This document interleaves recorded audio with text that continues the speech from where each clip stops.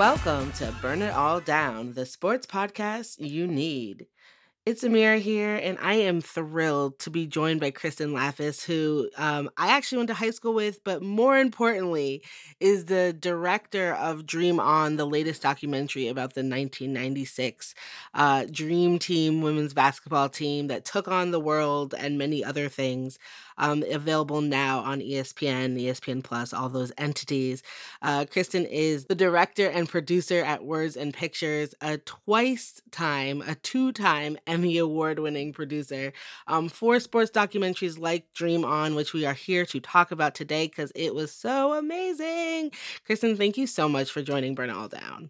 You are very sweet for having me, and it's a pleasure. And I'm anytime I can connect with old high school friends, it's always a fun thing. So thank you for having me. Absolutely. So first and foremost, what was it like to make this documentary with all of these amazing women? Like, you just start seeing all of the personalities involved on that team and in this film, in this documentary. Like, was this like a dream come true to make this? It 1000% is. I keep telling people, like, I'm never going to be able to top making a film about my childhood idols. And you're supposed to stay, unbiased in these roles as directors and journalists. But I said this to Brian Lockhart, who's the VP of original programming at ESPN, when he asked me how some of the shoots went. I was like, I had to ask Cheryl for a picture after we did the interview. Right. Like, I just had to do it. I'm sorry. I know I'm not supposed to, but like, these are my idols.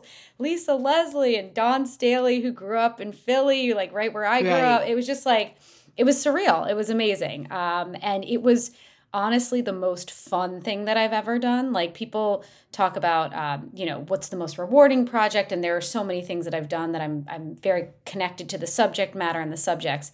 But this one was just fun. Like, these women are awesome. They're all so such big personalities, and getting to sit down with each of them for 2-3 hours and just talk about that year was an incredible experience. That seems amazing. I know.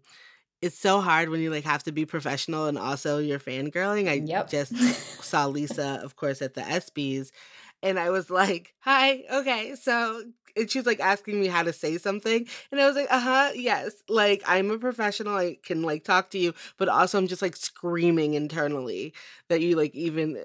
It's really weird. It's unbelievable, and right. It never changes, right? It never changes. Like, I've been in this business for 13 years, and again, like, I see these women and I'm just like, whoa, this is wild. But they're also down to earth. And I'm sure you saw with Lisa, who's like one of my favorite people in the world. We're like text friends now. Like, they're just human beings, right? Like, they're just and they're just so much more approachable and relatable than a lot of the male athletes I feel like we have to cover. So yeah, I mean, and that's one of the things that's so great about this documentary. We've seen, like, obviously we did The Last Dance, and now The Captain is out, and Tom Brady has, I don't know, 12 episodes of Man in the Arena or something outrageous.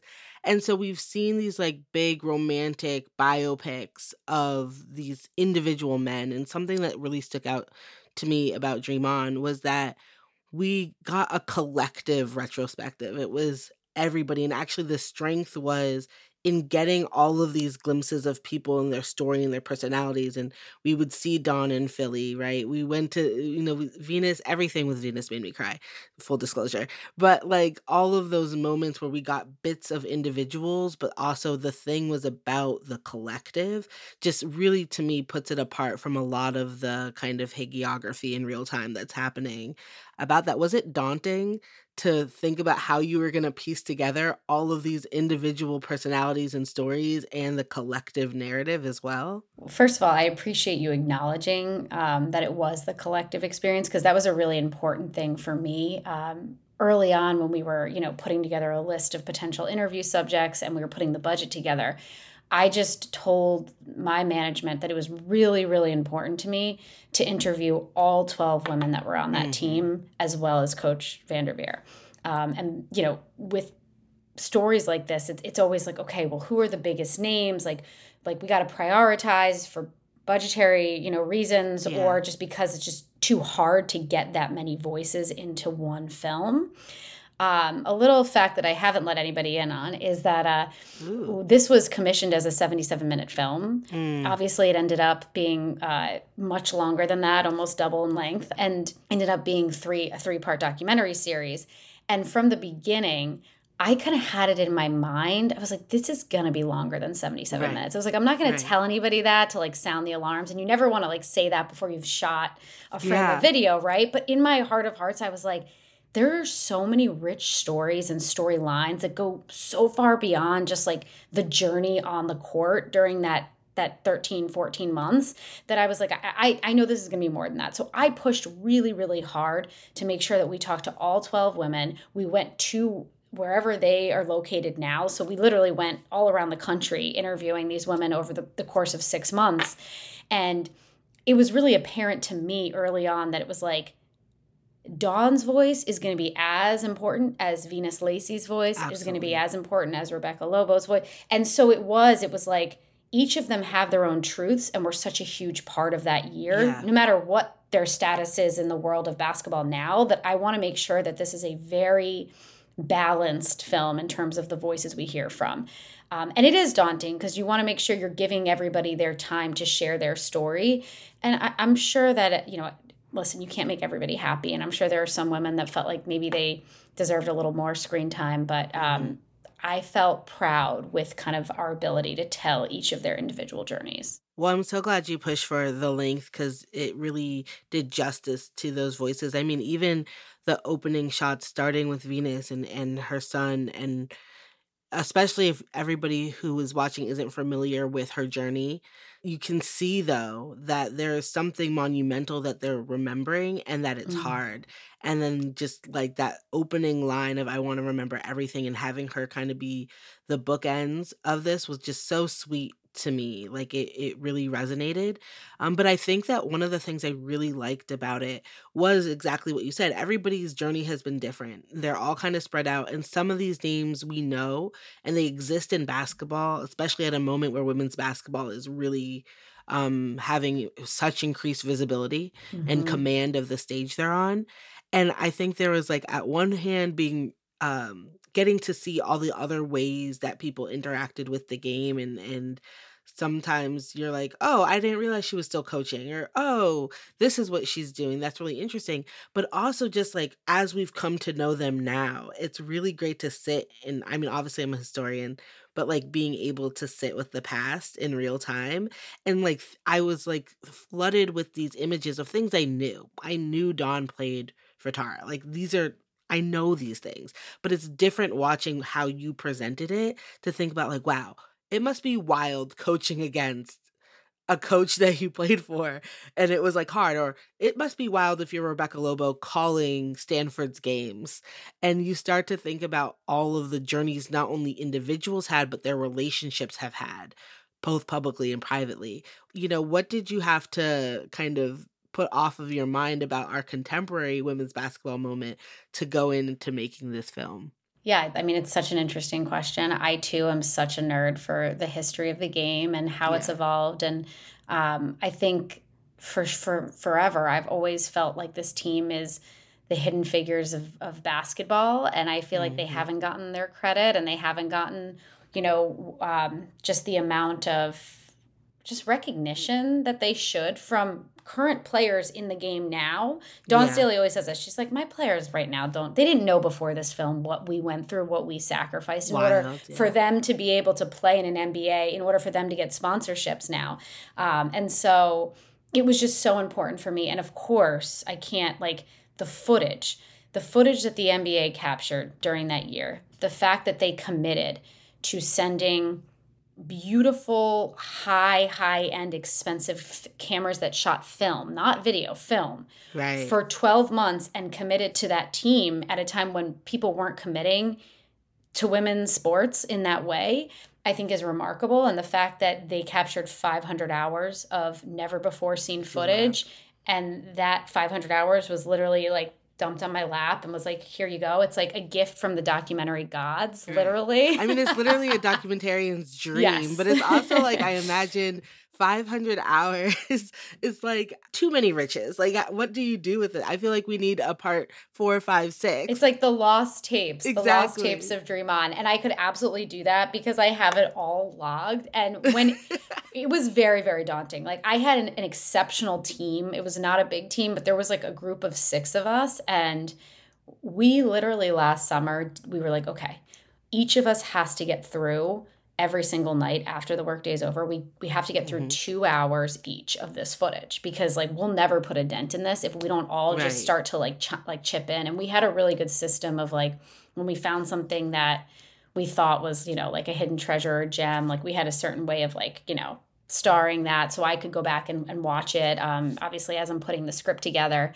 But I'll just say that the 500 hours of footage, we were able to really bring to life the dynamics between Tara, let's say, and Dawn Staley. Whereas, you can tell people a million times, Dawn Staley played for Tara Vanderveer on the 1996 team. It's different to tell somebody that than it is to show somebody that and actually see that dynamic unfolding. And clearly, like, Dawn was, you know, the jokester that was always trying to get under Tara's skin. But you were able to see that dynamic as opposed to, like, somebody telling you about that, which I think is so much more powerful. And so that, you know, we just got really fortunate and lucky with that footage. And once we saw that we had that, I was like, okay, now I think this actually has a chance to be something really special. You know, I like that because it's like the production piece is such like a group puzzle where you're bringing in all these elements. And I just finished up a narrative podcast on Black girls in gymnastics. And, you know, my amazing producer, Kelly Hardcastle Jones, had this like wizard's ability to like, we're talking in real time and we're talking about like how stale the gymnastics tours were before. And she finds the perfect clip of like the deadpan line announcer says. And I imagine, you know, I think about the moments that really resonated when people are discussing wrestling with what the image of the team is and their own personal style and their own image. And it cuts to Dawn being uncomfortable, right? Wearing something. It's just a quick clip, but it resonates and it sticks with you in a way. And it's amazing what you and your team were able to compile, you know, sifting through all of that because there were so many directions you could have taken it in. And I think that you just like floated just enough for the words and the pictures to like do that synergy that like everybody reaches for. It was really brilliant. It honestly was. Thank you. And that wasn't a question. I'm just like really excited. I'm really bad at taking positive feedback compliments. too. Yeah, same. No, but it was awesome. So the other thing that I was thinking about is this thing about memory and remembering. And obviously I thought about that a lot through Venus. You know, I thought about that a lot through like Coach Summon as well, like Coach Stringer, and just like the ways in which we have these voided memories and you have individuals who really embody that and like what that moment of remembering means now, means today in a time where, you know, the 96 Olympics, the last Olympic cycles, a few things that came out about it, thinking about the Summer of Women, but also just for where women's basketball is and where it could be going. Because on one hand, and this is like very a Title 90 anniversary year thing, you're like, wow, look how different it is. And on the other hand, there's tape that doesn't feel different. There's tape that feels like it could be from last week. 1000%. So like we're looking back and sometimes it feels like we're just looking at a circle. What does it feel like to try to, you know, do this film in this moment? Yeah, I think it was a really important moment to tell this story because we did have, as you mentioned, it's the 50-year anniversary of Title IX. And so people were paying attention to female stories and to, you know, recognizing those stories for the first time in a long time, I feel like. And so I think it was the perfect time for this story to be told and for it to gain the traction that it did. But I also think it's a really important moment to tell this story because, again, like you just said, the awareness of, oh my gosh, like the facilities that women's sports have versus men's sports, that really hasn't changed very much. Right. The idea of like chartered flights and private jets to and from games, like that hasn't changed yet either. Like, yeah, maybe they're not sitting in coach and middle class, you know, in a middle seat, but like they're an economy plus. It's like not that much better. It's like it really hasn't changed that much. And so like my hope with this film was to also have some people really like reflect on where are we 25 years later? And where Yeah. do we need to be 25 years from now? You know what I mean? Exactly. Like it, and Dawn Staley is wiser than anyone I've ever met in my life. And she said this at, we had a premiere at Madison Square Garden for the film on June 9th. Yeah. And we did a panel afterwards. And she was like, I'm appreciative of ESPN giving me and my former teammates this platform to share our story. But the fact that this is the first multi-part documentary that ESPN has done on female athletes, the fact that we're having any firsts in the year 2022 is just despicable and ridiculous. And like, I'm calling you guys out. And it was just so funny because I'm like, thank you for saying that, because it's the truth. It's like, we're so proud of this like 3-part documentary series that we had to push for. And kudos to my bosses who said yes right away. Like, I don't think it's, but it's just crazy to think that we've been telling 30 for 30s now for, almost 13 years, and we didn't have a multi-part on female athletes. Like, what? It's ridiculous. So, So anyways, I just felt like this was the perfect moment in time to finally get this story out and have it gain the most traction. Now, what was it like to get, them together again? Like, because that feels like a moment. It absolutely was. The reunion scene was incredibly emotional for them. And honestly, for me as like a bystander, having interviewed all of them before that moment, right?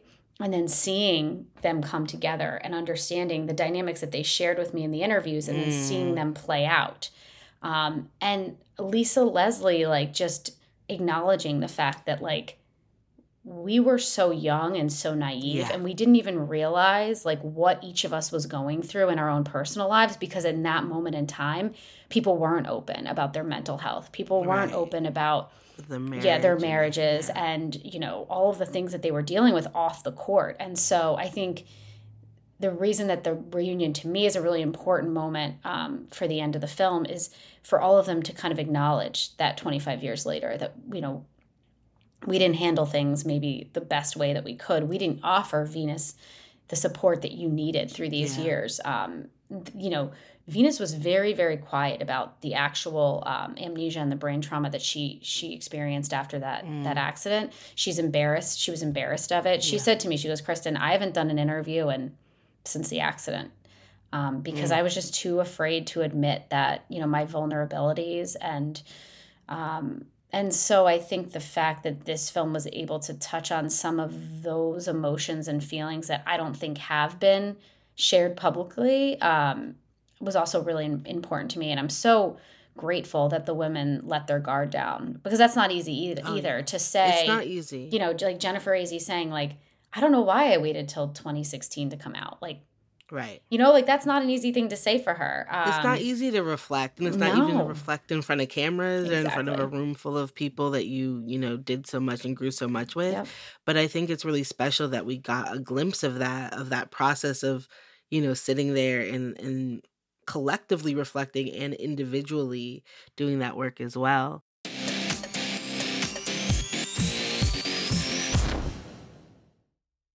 Every deep playoff run starts with building an amazing team. Doing the same for your business doesn't take a room full of scouts. You just need Indeed. Don't spend hours on multiple job sites looking for candidates with the right skills when you can do it all with Indeed. Hate waiting? Indeed's US data shows over 80% of Indeed employers find quality candidates whose resumes on Indeed matches their job description the moment they sponsor a job. Something I love about Indeed is that it makes hiring all in one place so easy, because with virtual interviews, Indeed saves you time. You can message, schedule, and interview top talent all in one place. Indeed knows that when you're growing your business, you have to make every dollar count. That's why when you sponsor a job, you only pay for quality applications from resumes in our database matching your job description. Visit Indeed.com/Blue Wire to start hiring today. Just go to Indeed.com/Blue Wire. That's Indeed.com/Blue Wire. Terms and conditions apply. Cost per application pricing not available for everyone. Need to hire? You need Indeed.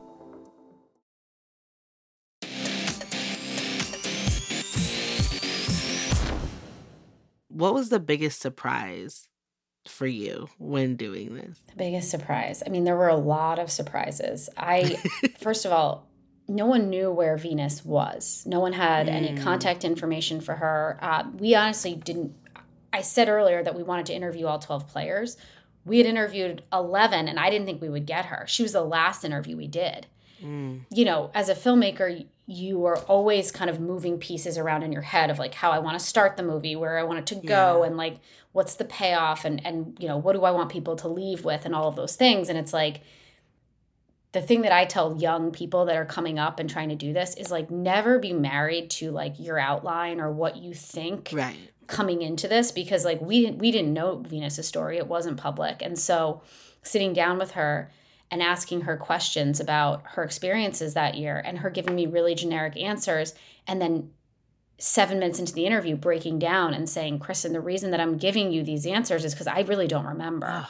The only thing that I have is that my son created the scrapbook for me to try to, you know, spark my memory and just make me feel like I was a part of something. And once I heard that, I was like, oh my gosh, like that is absolutely like, that's, like we have to go down and see the scrapbook and film with Alex, Venus's son. And so then it all just kind of clicks and comes together in that way. It's amazing, right? Because you have to, I mean, that's the work. It's finding the people, but then also creating an environment in which they can be vulnerable, because then you realize you're getting these new levels of things that haven't been shared before. And I know I always say, like, that's the kind of high I chase, of like somebody saying, I've never said this before, but because you have no idea what doors are going to open through these new revelations. So that sounds like quite the moment. Absolutely. Another surprise, and that I feel like my whole team was like so thrilled about, was sometimes, you know, you go through, and I've done this on certain films and projects. It's like,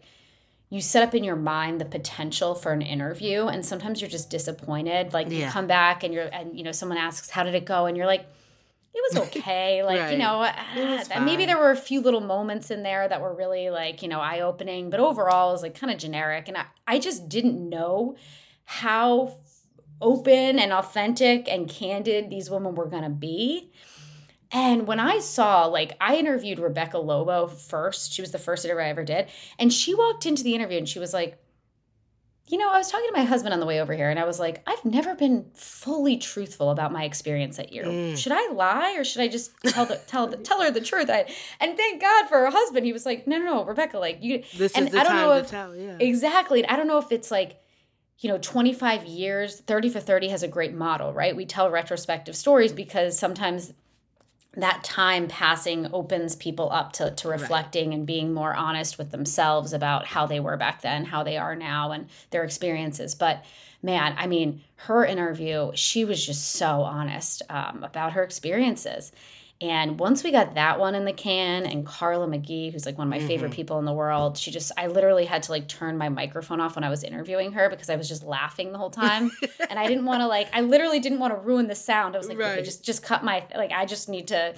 But anyways, once I got through those, and I was like, I'm getting really reflective sound, I'm getting emotional sound, and I'm getting hilarious, charismatic, funny moments. It's like, you know, the sound is what makes these films, and I feel like they were all kind of exceeded my expectations. That's amazing.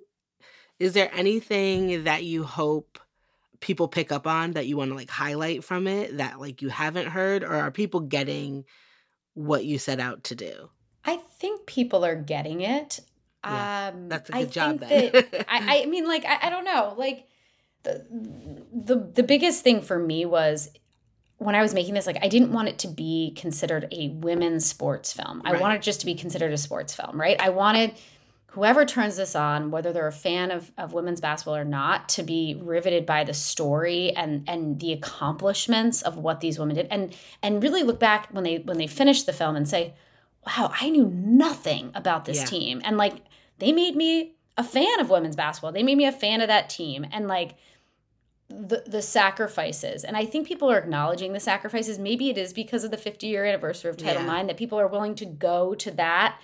But just, again, you brought up the scene in the dress shop when they were taken to like a Nicole Miller like boutique in the mall and like forced into these like terrible dresses. And just like that moment alone, I think the takeaway of like the NBA and, you know, all of the other people trying to market them, trying to kind of fit them into this really narrow box. and them just like not knowing and almost sacrificing a little piece of themselves for the betterment and the advancement of the game, and Yeah, and saying feeling that pressure to do it. Yeah. exactly. Like I think that's something that I was really hoping was gonna be taken from people who watch the film, and I think that that's resonating in an impactful way, I think. Yeah. No, it was something really important. There's a line that I wrote for the ESPYs that said, we stand on beautiful broad shoulders, I love that. heavy from the burdens they carry, cracking ceilings for us. And that's exactly what I was thinking of, right, in my head, of like the ways that we have glimpses of people. We might say, oh, they conformed to this or they did this, without acknowledging like the pressure to like give yourself over for what you know to be true. And when we talk about that precarity of all of these early leagues, and the WNBA, of course, stands alone in its tenure of women's professional league here, but that burden of being perfect so it can Mm. continue, of being everything the sport needs you to be, and then paving way for people walking past who don't even know this, like Donna's saying about her student, her players, like not even realizing where these shifts have happened, and then giving that moment back to them to say, who are you now? Because I think once you get so used to being in a box, it's hard to break out of it at whatever big age you turn. And so there was a glimpse for me, the pieces that we got to see of that, of these like burdens, but also the creations that came out of them, and the way that people are still wrestling with who they get to be, Hmm. and how they get to show up. Some people have to leave the sport entirely to do that. Some people reinvent themselves 3 times Yep. over, and seeing that process was something that I love. And by the way that you articulated that at the ESPYs was like in the most beautiful and eloquent way. You have like Oh, such a thank gift you. for doing that in such a short, little package. So Very sure. I got chills when I was watching. I was like, woo. Thank you. I was like, we're gonna do what in 7 minutes? Okay. But no, I think that that's one of the things that really sticks out about this work for me, is that we get all of these things. Like I know I will teach it in my classes because it's one of these um films that there's so many pieces to it that helps us build forward while looking back, and I think that that's a really impressive feat. Well, I appreciate you saying that. It's funny that you bring that up because there was one, and I don't want to like. I'm so appreciative for any person that's willing to watch the movie and review Yeah. it. But there was a review in the Wall Street Journal, and it was ultimately very very positive. But there was this one line. Of course, I'm like just such a perfectionist that I like took this to heart. Hold on to But it it. was Yeah. like they should have stayed on the court, like the off ramps to the personal backstories, like Ruthie Bolton's, were just so unnecessary. And like I have a No. gripe with that, and I took that personally because I was like, you could say whatever you want. I totally disagree with that, and I think that that's what gave the Exactly. film heart and soul and made it so different than a lot of the other 30 for 30s we've done that kind of do stay primarily on the court or the field. Right. But yeah, I mean, everyone has their And it's like, are we opinions. still doing this? Like, we need to be so beyond this. Like, more than an athlete. Like, how many times have people said this at this Yeah. point? Because what's happening over here is coming onto the court with Yep. you. Like, it's just so undeniable. That person can just go somewhere. No, I thought that was, I mean, my husband is not, like what you were saying before, for the lay fan. My husband will maybe watch something if I have it on, Hmm. but he was enthralled. He watched all 3 parts. He started watching the first part and he was like, then I'm going to get back to work. And he watched all 3 parts straight through. And then when it got to the end, when you guys are giving updates on screen, he was like, oh, really? Oh, I could see him Googling people. I And love I'm like, that. that's what you want. It's like planting the seeds to go and be invested in your own way.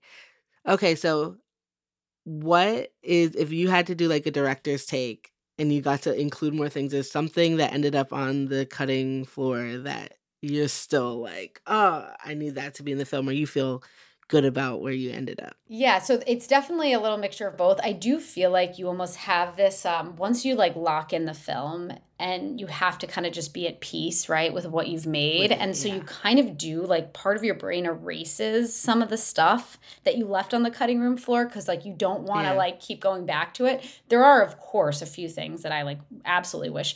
I wish that we could have gone into more depth with more of the women's personal stories. Like, Mhm. Venus at Louisiana Tech was like a beast. And like we didn't even acknowledge her like college career. And like she was coming into that team, she was one of the best players in the world. And I just don't think that like we were able to like really give people, like we obviously mentioned it, but we weren't able to give that full backstory of like she, for example, had this really rare physical disability where she had braces on her legs and she could barely walk until she was 8 years old. Her brother actually used to have to give her a piggyback ride to school every day. And she just like really worked through and ended up like being able to like walk without the braces and then run and then like become one of the best. But anyways, that's like something that's like such a small thing, but I feel like it gives another layer to her story and like how incredible of a person and a human being she is. You know, there was this one story that Tara VanDerveer, this is probably the hardest cut, that Tara VanDerveer shared with us. And it was a year to the day before the gold medal game. Tara went for a run. And she came back and was in the shower and she had a panic attack. And she like fell to her knees in the shower and was shaking. And she basically had this thought like, what if I fail my country? And what if I'm not good enough to pull this off? And it was a really vulnerable moment for a woman that doesn't really let her guard down very often. And then she said she got out, she toweled off and she wrote on a piece of paper like, I am the right woman for this job. And like, we are going to win a gold medal. And she said that the second that she wrote that down, she never had another doubt. And it was such a cool story. And she said it on camera. And it's just like, you have to make tough cuts. It was like a 6-minute chunk that like, we just had to, but that one hurt. That really hurt, that one. So what I'm hearing is we need an extended director's cut version of Dream On, a part 4. Absolutely. And more of what they're doing now. I spent so much time filming with each of them. And, you know, Jennifer Hazey and her wife are doing like crazy, awesome work for the Las Vegas Aces and the Oakland Raiders. Like there's just so much more there. Yeah. It's crazy. Oh my God. So now we need a part 4, 5, 6 so we can do, because I really think that like you could go so much further forward now that we have all these backstories and do such rich work. So now, look, I'm like giving you more work to do. I'm like, here's your next project. But it was absolutely amazing to catch up with you about this and to see what you were able to do. It's no small feat to do a project like this. And with a lot of expectations, it's almost like your own kind of inheriting your own burden and like giving visibility to something that has been overlooked. And a lot of people who are in the women's basketball community had such high expectations and you exceeded them. And that's not easy to do either. So, I mean, great work all around. What are you up to next? Vacation, sleep, relaxation, or back into work? I am actually already directing something else. I can't. It's in the very, very early stages, so I'm not allowed to say it yet. But it's gonna be awesome. It's very different than what this story is, and so it's challenging me in an entirely different and new way. But it's a good way. It's a lot of international shooting. So I actually leave for Europe next week for 2 weeks. Ooh. So, but I'll keep you updated, obviously. Obviously. And now all our flamethrowers will be watching and waiting with bated breath as well. Now that they know it's going to be fire, whatever you touch. So that's really exciting. And we love international work trips. They're like my favorite thing. I'm like, oh yes, I do have to go to the Olympic Archives in Luzon. There was a point where I was, and you'll appreciate this, where I was like pitching like stories that were only abroad, and my boss called me out. He's like, these are great pitches, but like, are you just trying to get some trips to? Exactly. Maybe. Well, this is like going through grad school as a American historian, and like I was always in like Tuskegee, Alabama doing research, and all my friends were French historians. Oh my God. It was miserable. So I was like, I have to get smarter about this. So the last chapter of my book is like in Hawaii and then the Olympic archives. They really leaned into needing to go to Switzerland. I love it. Well, I am a huge, huge fan of you and your work. So I'm honored that you asked me to be on. Thank you. Absolutely. And I encourage everybody to check out Dream On. Like I said, it is streaming now. All 3 parts. Go ahead, load it up, watch it, get into it. Where can people follow your work, follow what you're doing, keep up with, what you got going on? Yeah, so I have an Instagram, I have a Twitter, all Lapis K if you search that. And yeah, I try to keep people updated on those two social medias. Not great with Facebook. I need to get better with Well, that. who's on Facebook, right? Awesome. So please go follow and support Kristen's work. It's amazing. Check out Dream On if you haven't already. I know a lot of you have. Feel free to send us messages, add on what you loved about the documentary and what you want to see in the director's cuts that we are now totally going to make happen. It was such a pleasure to have you on Burn It All Down. Thank you. Thank you so much again. That's it for this episode of Burn It All Down. This episode was produced by Tressa Versteg. Shelby Weldon, of course, is on our webs and socials. Burn It All Down is part of the Blue Wire podcast network. You can follow us on Facebook, Twitter, Instagram, listen and subscribe, rate the show wherever you listen to podcasts. For show links and transcripts, please check out our website, burnitalldownpod.com. You'll also find a link there to our merch at our Bonfire store. And thank you to our Patreons. You continue to mean the world to us. If you want to become a donor to our show, visit patreon.com/burnitalldown. Burn on, but not out. And we'll see you next week, flamethrowers.